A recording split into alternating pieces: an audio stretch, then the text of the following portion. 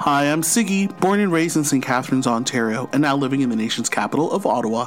And I'm Jesse, born in Manila, Philippines, raised in Toronto, Canada, and schooled all over southwestern Ontario. You're listening to the Halo Halo podcast, a delicious mix of pop culture and the Filipino-Canadian life. Before we start our podcast, we'd like to acknowledge the lands we're podcasting on. I'm podcasting from the traditional lands of the Huron-Wendat, the Seneca, and most recently, the Mississaugas of the Credit River. And I'm podcasting from the traditional unceded territory of the Algonquin and Anishinaabe people. Sigs, Hello. We have been on hiatus for the month of April, and many things have happened in pop culture since the Oscars. Now, listeners, I have to let you know that you're getting this episode at the beginning of May, but we literally have been off, and the last thing that we've done pop culture-wise is actually watch the Oscars. What did you think of it? It was like, I liked a lot of the wins. Did you find it like an old school glamour, like dinner at a train station? Yeah. Like, I felt like it was, in the 30s where I think that they bring people out and there's not very many people and stuff. It was different. Like, I think we have some comments on how it went as a bit of a pop culture catch up. But you and I both know, like, I guess people watching the Oscars, it just has gone a little bit lower and lower as years have progressed versus the time. Well, the ratings had gone down on it, right? Like 50% or some really drastic number. And of course, it's kind of like, who cares? And did anyone see anything? And it's so strange having been able to see all these movies. Although I'll have to say, I hardly saw any of the movies this year. I think partly it was a function of time, but second, it was like there isn't the same fanfare, and it just makes you realize that going to the movies is a real fanfare-like experience, and that was really missing this year. So it was hard to kind of get excited about some of these movies. I absolutely agree with you to get excited. The one movie that stuck out in my mind that I watched was Minari. There's so many movies in my queue, like I know I want to see Promising Young Woman, but I guess it's a spectacle, right? That you take away that movie-going experience. It was a little bit of more of a challenge for us to go out there. I would agree. And then so much about the entertainment promotion industrial complex. So we're so used to, like, here's the big tentpole movie, or here's the rush of Oscar movies after December 25th. And everyone going out to go see them, and then seeing red carpets, and then watching whatever your favorite entertainment magazine television show is, if you still watch them, and then hearing the reports, and all of that was missing. And because of that, it was hard to kind of get excited about any of these particular movies that were nominated. I absolutely agree with you. But what I could get excited and behind was, like, some of the wins were, like, groundbreaking. And I hate to say record-breaking. Yes. The example I think of is Chloe Zhao, who won for Best Director and Best Picture. And I'm sure you, like me, loved seeing Bong Joon-ho present in Korean. And then he went and engaged each director to talk about, like, what do you think about filmmaking? And for her to win, and I think she's the only second woman to have won. That's incredible to think in the whole history, right? Because the other person was, I think it was Catherine Bigelow, right? For The Hurt Locker. And then Chloe Zhao, not only to be Asian and a woman, but only two after all this time? Like, it's crazy. And also, because I saw Minari to see, and I apologize for mispronouncing, Yoon Young-jung winning Best Supporting Actress with such class, addressing microaggressions, and sort of just been like, oh, hey, Brad Pitt. Wow. Like, it just, She was charming on stage during her acceptance speech, and she was quite amazing, especially when she was talking about her kids and stuff like that, her sons. She brought it back, eh? Mummy works. Mummy works. Well, and it just shows you, like, that sometimes success is based on the backs of women, I think, is what she was really saying. Absolutely. In some ways. And I think just kind of coming back to Chloe's wins, it just makes me think how much directors is very much an all-boys club is very clear in terms of that win. And just knowing that only two women have won that category in the time that the Oscars has been around for this long. So... And also, this warms my heart. The other thing that really stuck out for me was her, a Filipino. And Black woman, winning Best Song for Fight For You from the Judas and the Black Messiah. And if you saw, like, her mom on the red carpet with her, like, that was all our moms. Like, you'd be like, oh my God, that's my tita. Like, she's on there winning. Totally, I just thought that was really, really great. I really didn't know who was going to win that category. I thought like the song from Fire and Ice, the Will Ferrell movie, had a good shot too. But Filipino, she won. Like that was so amazing. You had texted me, and I was like, "Oh my god, that's amazing!" Right? So I was really happy to see her win. But to be honest, like again, I didn't see half of these movies, and it was like trying to figure out which one of these does it actually push the song. In any event, I'm just glad to see some representation, absolutely, out there. Right? What were your thoughts on the Oscars? I certainly thought that the Oscars was an intimate affair, as you had kind of mentioned. Very strange that it was in a train station. It was a very beautiful train station. Oh, yeah. And I think that they needed it just from a logistics point of view in terms of being able to get all that space. So they were able to do that. But I don't think that they had a choice but to be intimate but still socially distanced, right? Trying to kind of adhere to public health standards that are currently out there. But it very much felt like an award show like the Golden Globes, where it felt like dinner theater. Like, that's it. Like I felt like they were going to be served cocktails at any moment, that they were going to eat their meals and stuff like that. Obviously, they weren't eating, but really small and really intimate. But I just have to tell you, I loved Regina's walk into Did you the station. feel like, oh, is this a movie? And then you saw the credits, like Soderbergh, and you're like, I'm all in. I'm like, she's strutting. She's walking right in. She was totally strutting. She was totally strutting. So I absolutely love that. And it was interesting because I'm sure you saw the lead up to all of this in terms of the promotion, that they were talking about how there was going to be lots of representation. So it was really strange for me. Like, and this is, I guess, my only critique of the show, on how anticlimactic the ending was. And we were all led to believe, I don't know if you were led to believe this. I think it was. Go ahead with this thought. Yeah, I was going to say, I was led to believe that Chadwick Boseman was going to win his Best Actor award posthumously. That it was so strange to see director and Best Picture film and Best Picture be shown like not as the last awards, but the penultimate awards. And I thought, I see what they're doing. They're gonna have Chadwick Boseman win, and then isn't it great that Angela Bassett will be the one to accept it as, if you will, Disney mother. And then it wasn't him. It wasn't him. Yeah, it was Anthony Hopkins, who wasn't even there. Yeah, it was. It was anticlimactic. Yeah, I think they were betting on it, and I even think Chadwick Boseman's wife attended and stuff. I think she would have made a presence there too. The money was on it and it wasn't there. I just thought, I'm like, wait a minute, they just did Best Picture? Why? What about the other acting awards? So it was just, it was puzzling. It was puzzling. I haven't read too much about it. I mean, partly, I hate to say this, listeners, but this is probably the one Oscar award season that I probably did not read a lot of articles on it or a lot of critiques. That is surprising, commentary. Yeah. Sigs, like I usually read up on it. I like to kind of understand how the industry works. We talk about it. Again, just the earlier reasons that I talked about, I wasn't really too jazzed up about it because I had not seen the promotion and had not realized how much the promotions do matter, right? In terms of us getting to see a film.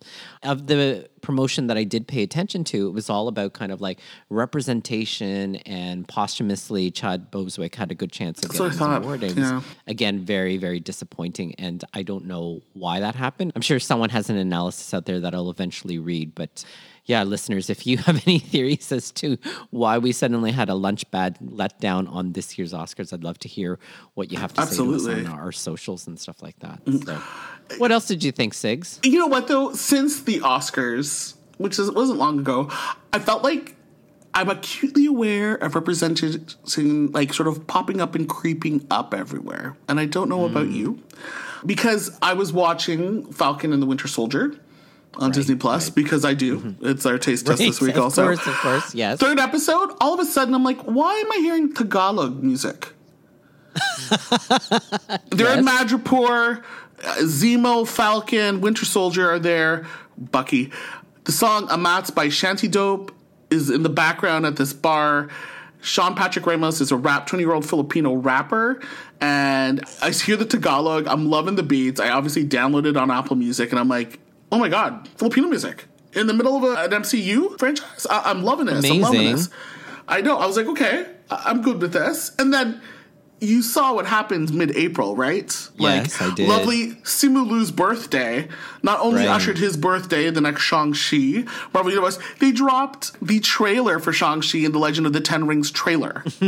And not only that, and listeners, I apologize because I'm right now on camera with Jezzy and I'm holding up my Shang-Chi toys because my wife is a queen and got me the Lego. Oh my God, that's so great, Sigs. Right now. So I went crazy and I'm like, I need this now. My wife's like, okay. Then all of a sudden a delivery comes like 2 days later and I'm like, oh. And here it is. You love my me. gosh. But like the excitement, MC Universe pumping up. And even before I know Black Widow's coming. But to see Shang-Chi, I'm like, an Awkwafina, Ronnie Chang, Michelle Yeoh. Excitement. Like powerhouses for sure, right? Mm-hmm. So. And I'm seeing all these little pop-up. And then again, and just another edge. I've never really enveloped the High School Musical show, series, the movies. I know you've watched it. But obviously, whatever, this show is getting a little bit of some hype and stuff, whatever, because one of their actresses is Olivia Rodrigo, who's Filipino, dropped a song that everyone loves since January called Driver's License. But what I'm way more attracted to is April's drop of her song Deja Vu, which I'm addicted to.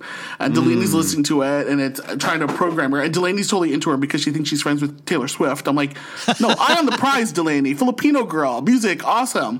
And her album drops, Sour drops this May.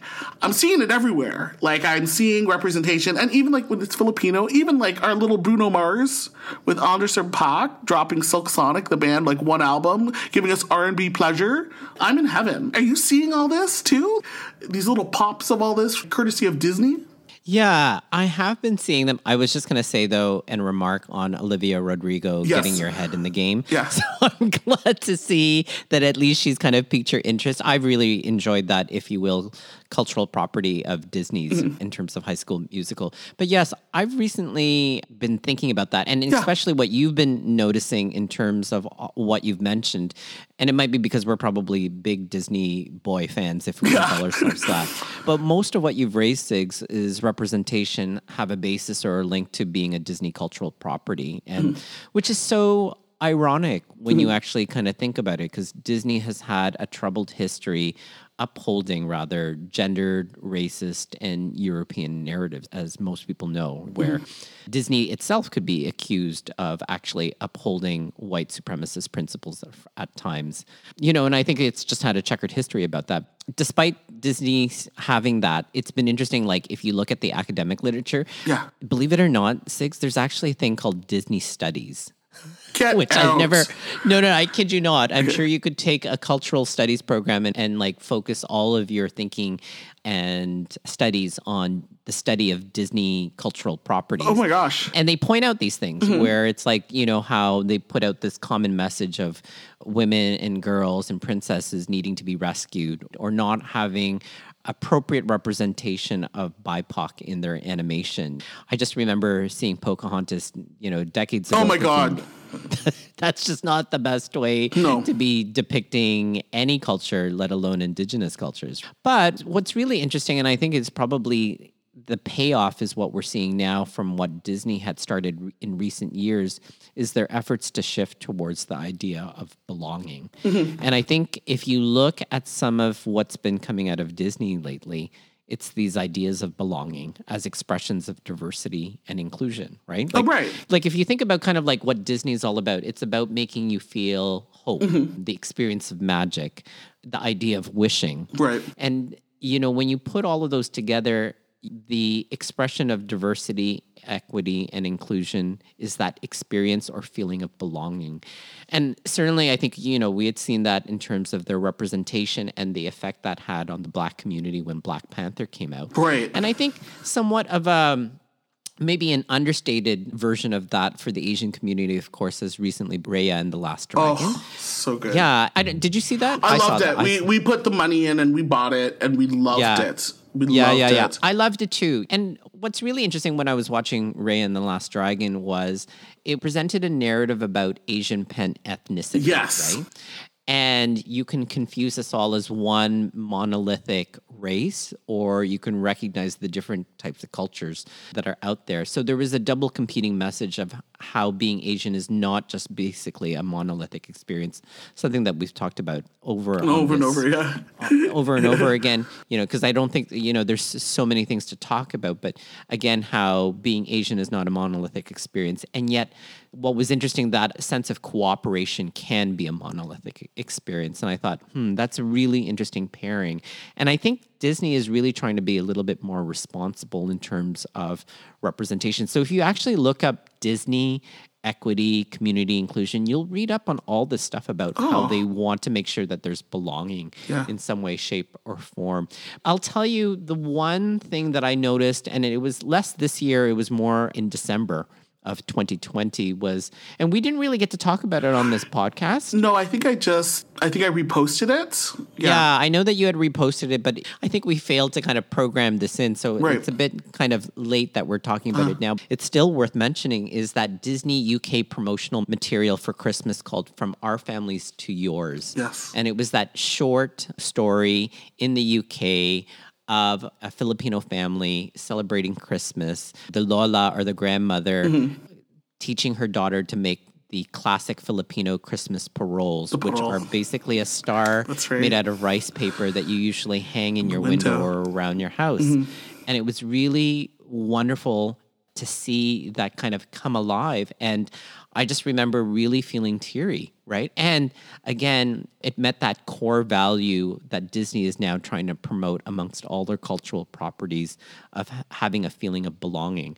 And then suddenly it was like, oh my God, Disney actually sees our culture. Like, I certainly felt that. Did you feel that when I you did. saw that? I think it was great to see that UK short, especially after seeing Float by Bobby Rubio dropped in October. Right. And just to see that, especially at Christmas time, because, we love Christmas. And it hit all the right notes, and the music in the background, and just the light up of the parole and the Lola just being by herself, and then the daughter, or the granddaughter, the Apo, spending time with her. It was wonderful. I really, really liked that short. Yeah, I really like that short. And again, it just made me think more, at least in terms of today's episode, around representation for the win, which is the first half of today's episode, where Disney actually says in some of their corporate material that we are a better company when our people at all levels reflect the life experiences of our audiences. It's really made me think kind of how they're trying to overcome their past, where they've had a really difficult history around appropriation and gendered messages and racist messages in some ways, or messages that would promote racist structures in a lot of ways. I just have to say that in as much as it's great to see all of these representations kind of popping up all over the place, especially within the Disney cultural properties, I have to say I'm cautiously optimistic that the representation will eventually do us justice. That if From Our Family to Yours and everything else that we've been seeing is a good indication of things to come, that would be a joyous future for me. So I don't know if you have anything to add to that idea. No, I agree with you. And if we continue to see it, that'll be better. And see more stories, right? Yes, not just that, Yeah.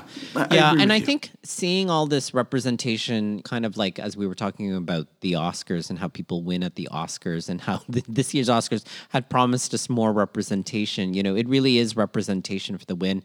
And it's funny today, as I think about kind of winning, like typical thing that most Filipinos, talk about is kind of winning game shows and winning lotteries. And as Michael and I were just going on our walk, Michael was like saying, "Oh, look, the lottery is worth 30 million. We should really buy some tickets and stuff like that." I don't know if you've been kind of like dreaming that way, but certainly sometimes I do find myself dreaming a little bit about the lottery, in terms of how the pandemic is giving us a lot of chance to do a bit of daydreaming as we kind of wait for these halcyon days to return. Michael's been saying, what we could do with 30 million? I'm like, I don't know what could you do with what did he suggest? million?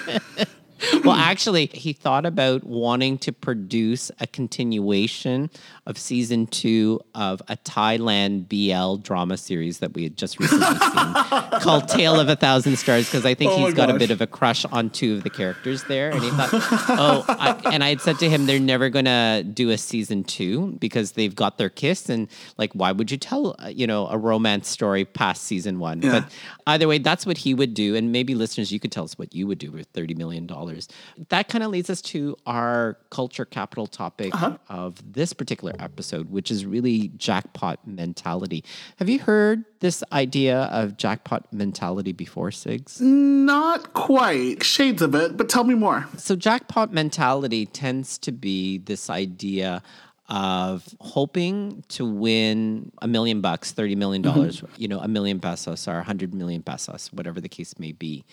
And the narrative is typically told when we think about kind of earning money, we usually think of the typical narrative of overseas foreign workers or balikbayans or the Masipag Filipina X or Filipino in the Philippines, those that work hard. I know that you and I have been both instilled with this, you have to be Masipag, which means that you're hardworking, for our listeners out there that don't speak Tagalog regularly. Yeah.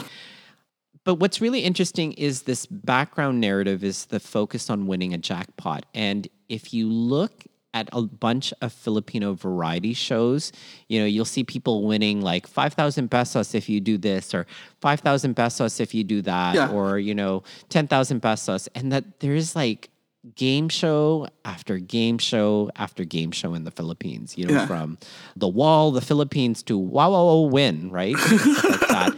I don't know if you've ever seen tell me about that one. Some of them I don't even get, right? Like they have to do all these like crazy tricks or crazy things on television, and if they're successful, of course they get money. Yeah. Sometimes it's like answering trivia. It feels like Let's Make a Deal meets the Philippines is really what it is. And every variety show has a number of games where people can win. But you kind of see this jackpot mentality where like people hope to win something, whether it's these game shows or raffle draws.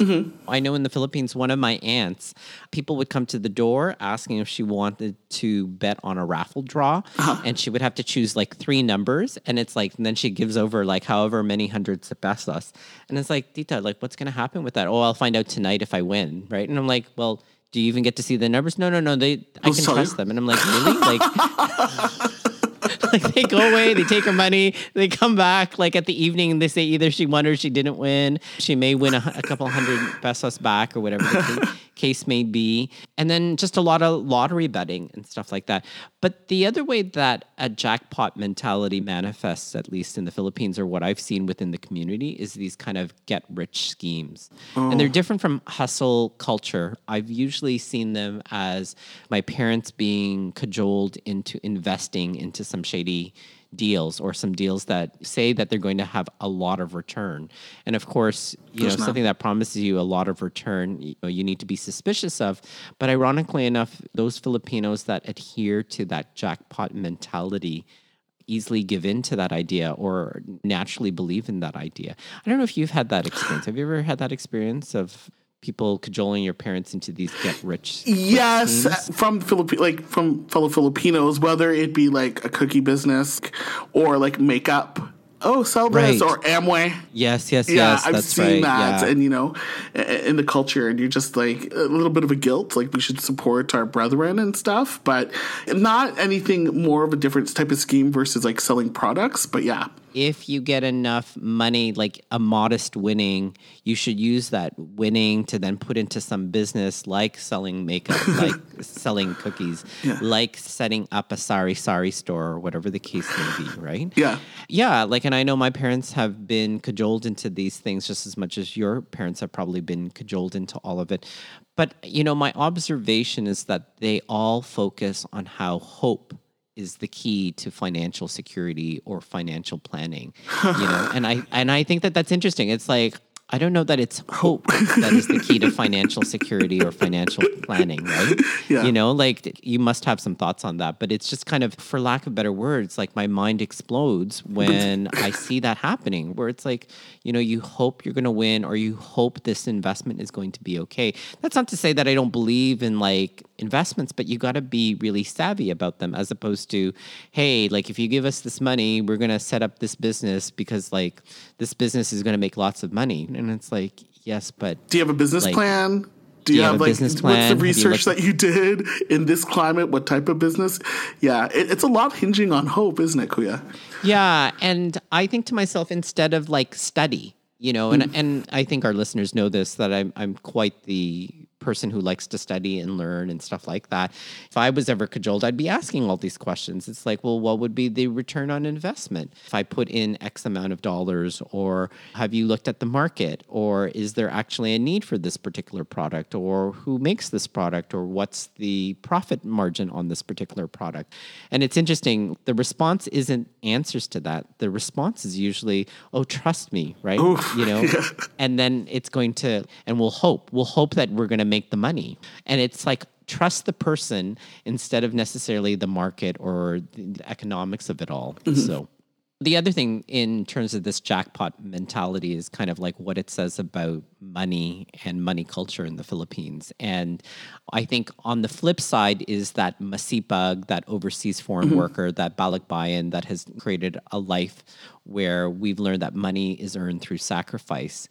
But it's interesting, I think in the jackpot mentality, it's on the other side of that coin, where that money is given freely in some ways. And I've seen some Filipino families have their hands out when there's actually been like an actual jackpot winning. And I remember this one Filipino family in the west end of Toronto where they had won a lot of money at the casino. Oh. Yes. And this is the way the story goes without having to reveal too much, you know, about that this family. But this person won a lot of money at the casino. It was quite a surprise. The person was a little bit naive. And then the family started expecting their share of all of that and was influenced to make a lot of investments in property in places where it's like you're not going to get that much return on investment in some ways. And in the end, things didn't work out for that person and they weren't any better off. But it is interesting. It's like when someone wins the jackpot, there's this expectation that, you know, you're going to help everyone around you. I don't know if that's ever been conveyed to you in any way, shape, or form. Yeah, I have a really good example, but I know people that listen to this podcast, and it's along that same lines. And yes. Yeah, I have to be. I apologize, listeners. I have a really good example, but I can't articulate it. That's but yes, okay. I'm familiar with it. Darn it. That's okay. But it is interesting, right? Like, I mean, it's the fact that you even have experience of it. I have experience of hearing about Filipino families where if you win the lottery, you're going to do this for all the people around you. Not just your immediate family, but like your second cousins, your third like an cousins. expectation though, right, Kuya? Like, because, you know, and that it's like a jackpot, then everyone is supposed to win, not just that person. So it's again that money kind of comes freely. You know, the other thing that I kind of hear too about the jackpot is this is how some families hope that their kids are the ones that bring in the money into the family and that somehow kids are the retirement plan. Now, I will say I joke around with my nephews and nieces about that. But rest assured to any of my nephews and nieces that are listening to the podcast, know that your Tito Michael and I, you know, have our retirement plan and stuff like that. If we need you for anything, it's for driving that damn self-driving car that keeps taking me to Scarborough Town Center instead of the Eden Center. Oh my God, I'll you're so need them funny. to actually pre-program the car because I will be probably impatient with technology at that point. But getting back to this topic, I think that sometimes kids are seen as the retirement plan. And although it's true around the world where we rely sometimes on our children as we get older later in life, I think even more so in our culture where retirement and money kind of comes from your kids down the road. I don't know if you That's such an interesting observation. I see that in the community, but when I see my parents, they've worked so hard in North America that they're okay. Sometimes I'm like, hey guys, you've done pretty well and you're still going well. And I was like, well, we planned, we learned about earning money and stuff like that. And that's not your responsibility. We want you to be able to flourish on your own and stuff. Right. But that observation, Kuya, I find it so interesting to see, right? Like, within our culture to take care of the elders and stuff. And I always think of taking care physically. I keep on forgetting, like, monetarily as it being part of the responsibility of the younger generation or the kids. So when I think about my parents, for example, right up until, one of my grandmothers who had died, they were still supporting her through the property that they owned back in the Philippines, of course. But when I kind of think about that, my mom's an adult child supporting her mother. My mother was the retirement plan in a lot of ways. And I think to myself, I don't think necessarily our North American counterparts would think of themselves that way, or their children that way, or their parents that way. And we don't even think twice about it. And when we do that, are we burdening anybody? And if we are burdening anybody, if we are burdening the kids and thinking them as the retirement plan, what are we doing with their future? That's the question that I ask. And are we actually setting themselves up to not experience as much success down the road? I don't think I have an answer for it, but it's a question that I'm starting to ask and think to myself, I don't know if you look like you have something to say about that. No, I feel like you're setting up another episode for us. Yes, I probably am. I think, because that's I know it's very late in this episode. I think those are really good thoughts to bring up because there's other things. When you say burden and stuff, my parents do a lot for my cousins in the Philippines and my aunts and uncles beyond stuff and things they go through. And I remember my mom once said, what happens if we pass? Does it stop? Yeah. Like, where does the responsibility lie? And we will talk more about this. I think this is a good discussion. I know that you've hinted at that before. Kind of like our parents have their obligation in terms of being somebody's retirement plan, perhaps, because they live in a, our parents live in a country that, where wealth is much more than what the wealth is experienced back in the Philippines. That's and right. Ironically enough, we know both our parents have worked incredibly hard, but really hard. Sometimes expected to give this money freely, right? Like they're expected to give this money freely through these remittances, or if your parents have visited the Philippines, just like my parents have visited the Philippines, there is this expectation that when my dad walks around his neighborhood in Manila, people come up to him expecting him to give money right away. And they're just neighbors. They're not like family members. They're neighbors and stuff like that. And it's an expectation. At some point, we might want to talk a little bit about money culture and how it relates, or is more of an extension of this idea of a jackpot mentality. But I think our cultural values as Filipinos has a bizarre, if I can call it that, relationship with money where it's both freedom and a burden. At the same time. Yeah. And so it's like, what does that say? Like, I don't think other cultures have both competing ideas. And what does that say about us as a culture? That money isn't necessarily always about freedom. And sometimes money is sometimes a burden. And how do we balance that in some ways? And why do we balance that? And again, I don't necessarily have some answers about that, but that's something for us to kind of think about as well. I would say that when I do think about the jackpot mentality, it does remind me that sometimes a shortcut to whatever we're hoping, and you had heard me say this before, that jackpot mentality is really about using hope as a way of financial planning. Again, I would say that instead, there is no shortcut in terms of financial planning. So that would be one fixing of the week. The other is that, listeners, I hope you don't think that this isn't about sharing the wealth.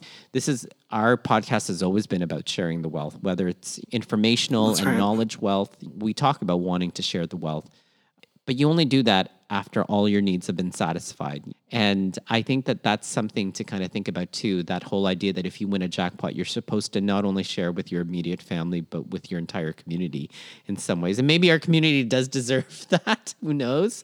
But I think to myself, to apply that to our lives, to share any wealth, I think you have to be okay first before you can do any of that. So that would be kind of like the fixing of the week that I would leave everybody with. I don't know if there's anything else that you want to add to today's topic, representation for the win and jackpot mentality.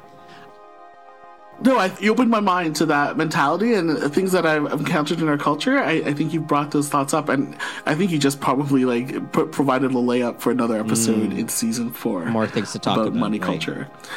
Yeah. Absolutely. Folks, we want to hear from you guys what you think about the representation in Disney cultural property and the Jackpot mentality. Email us at holoholoPopculture@gmail.com. The Holo Holo podcast is available on all podcast platforms. Please rate us and leave a review.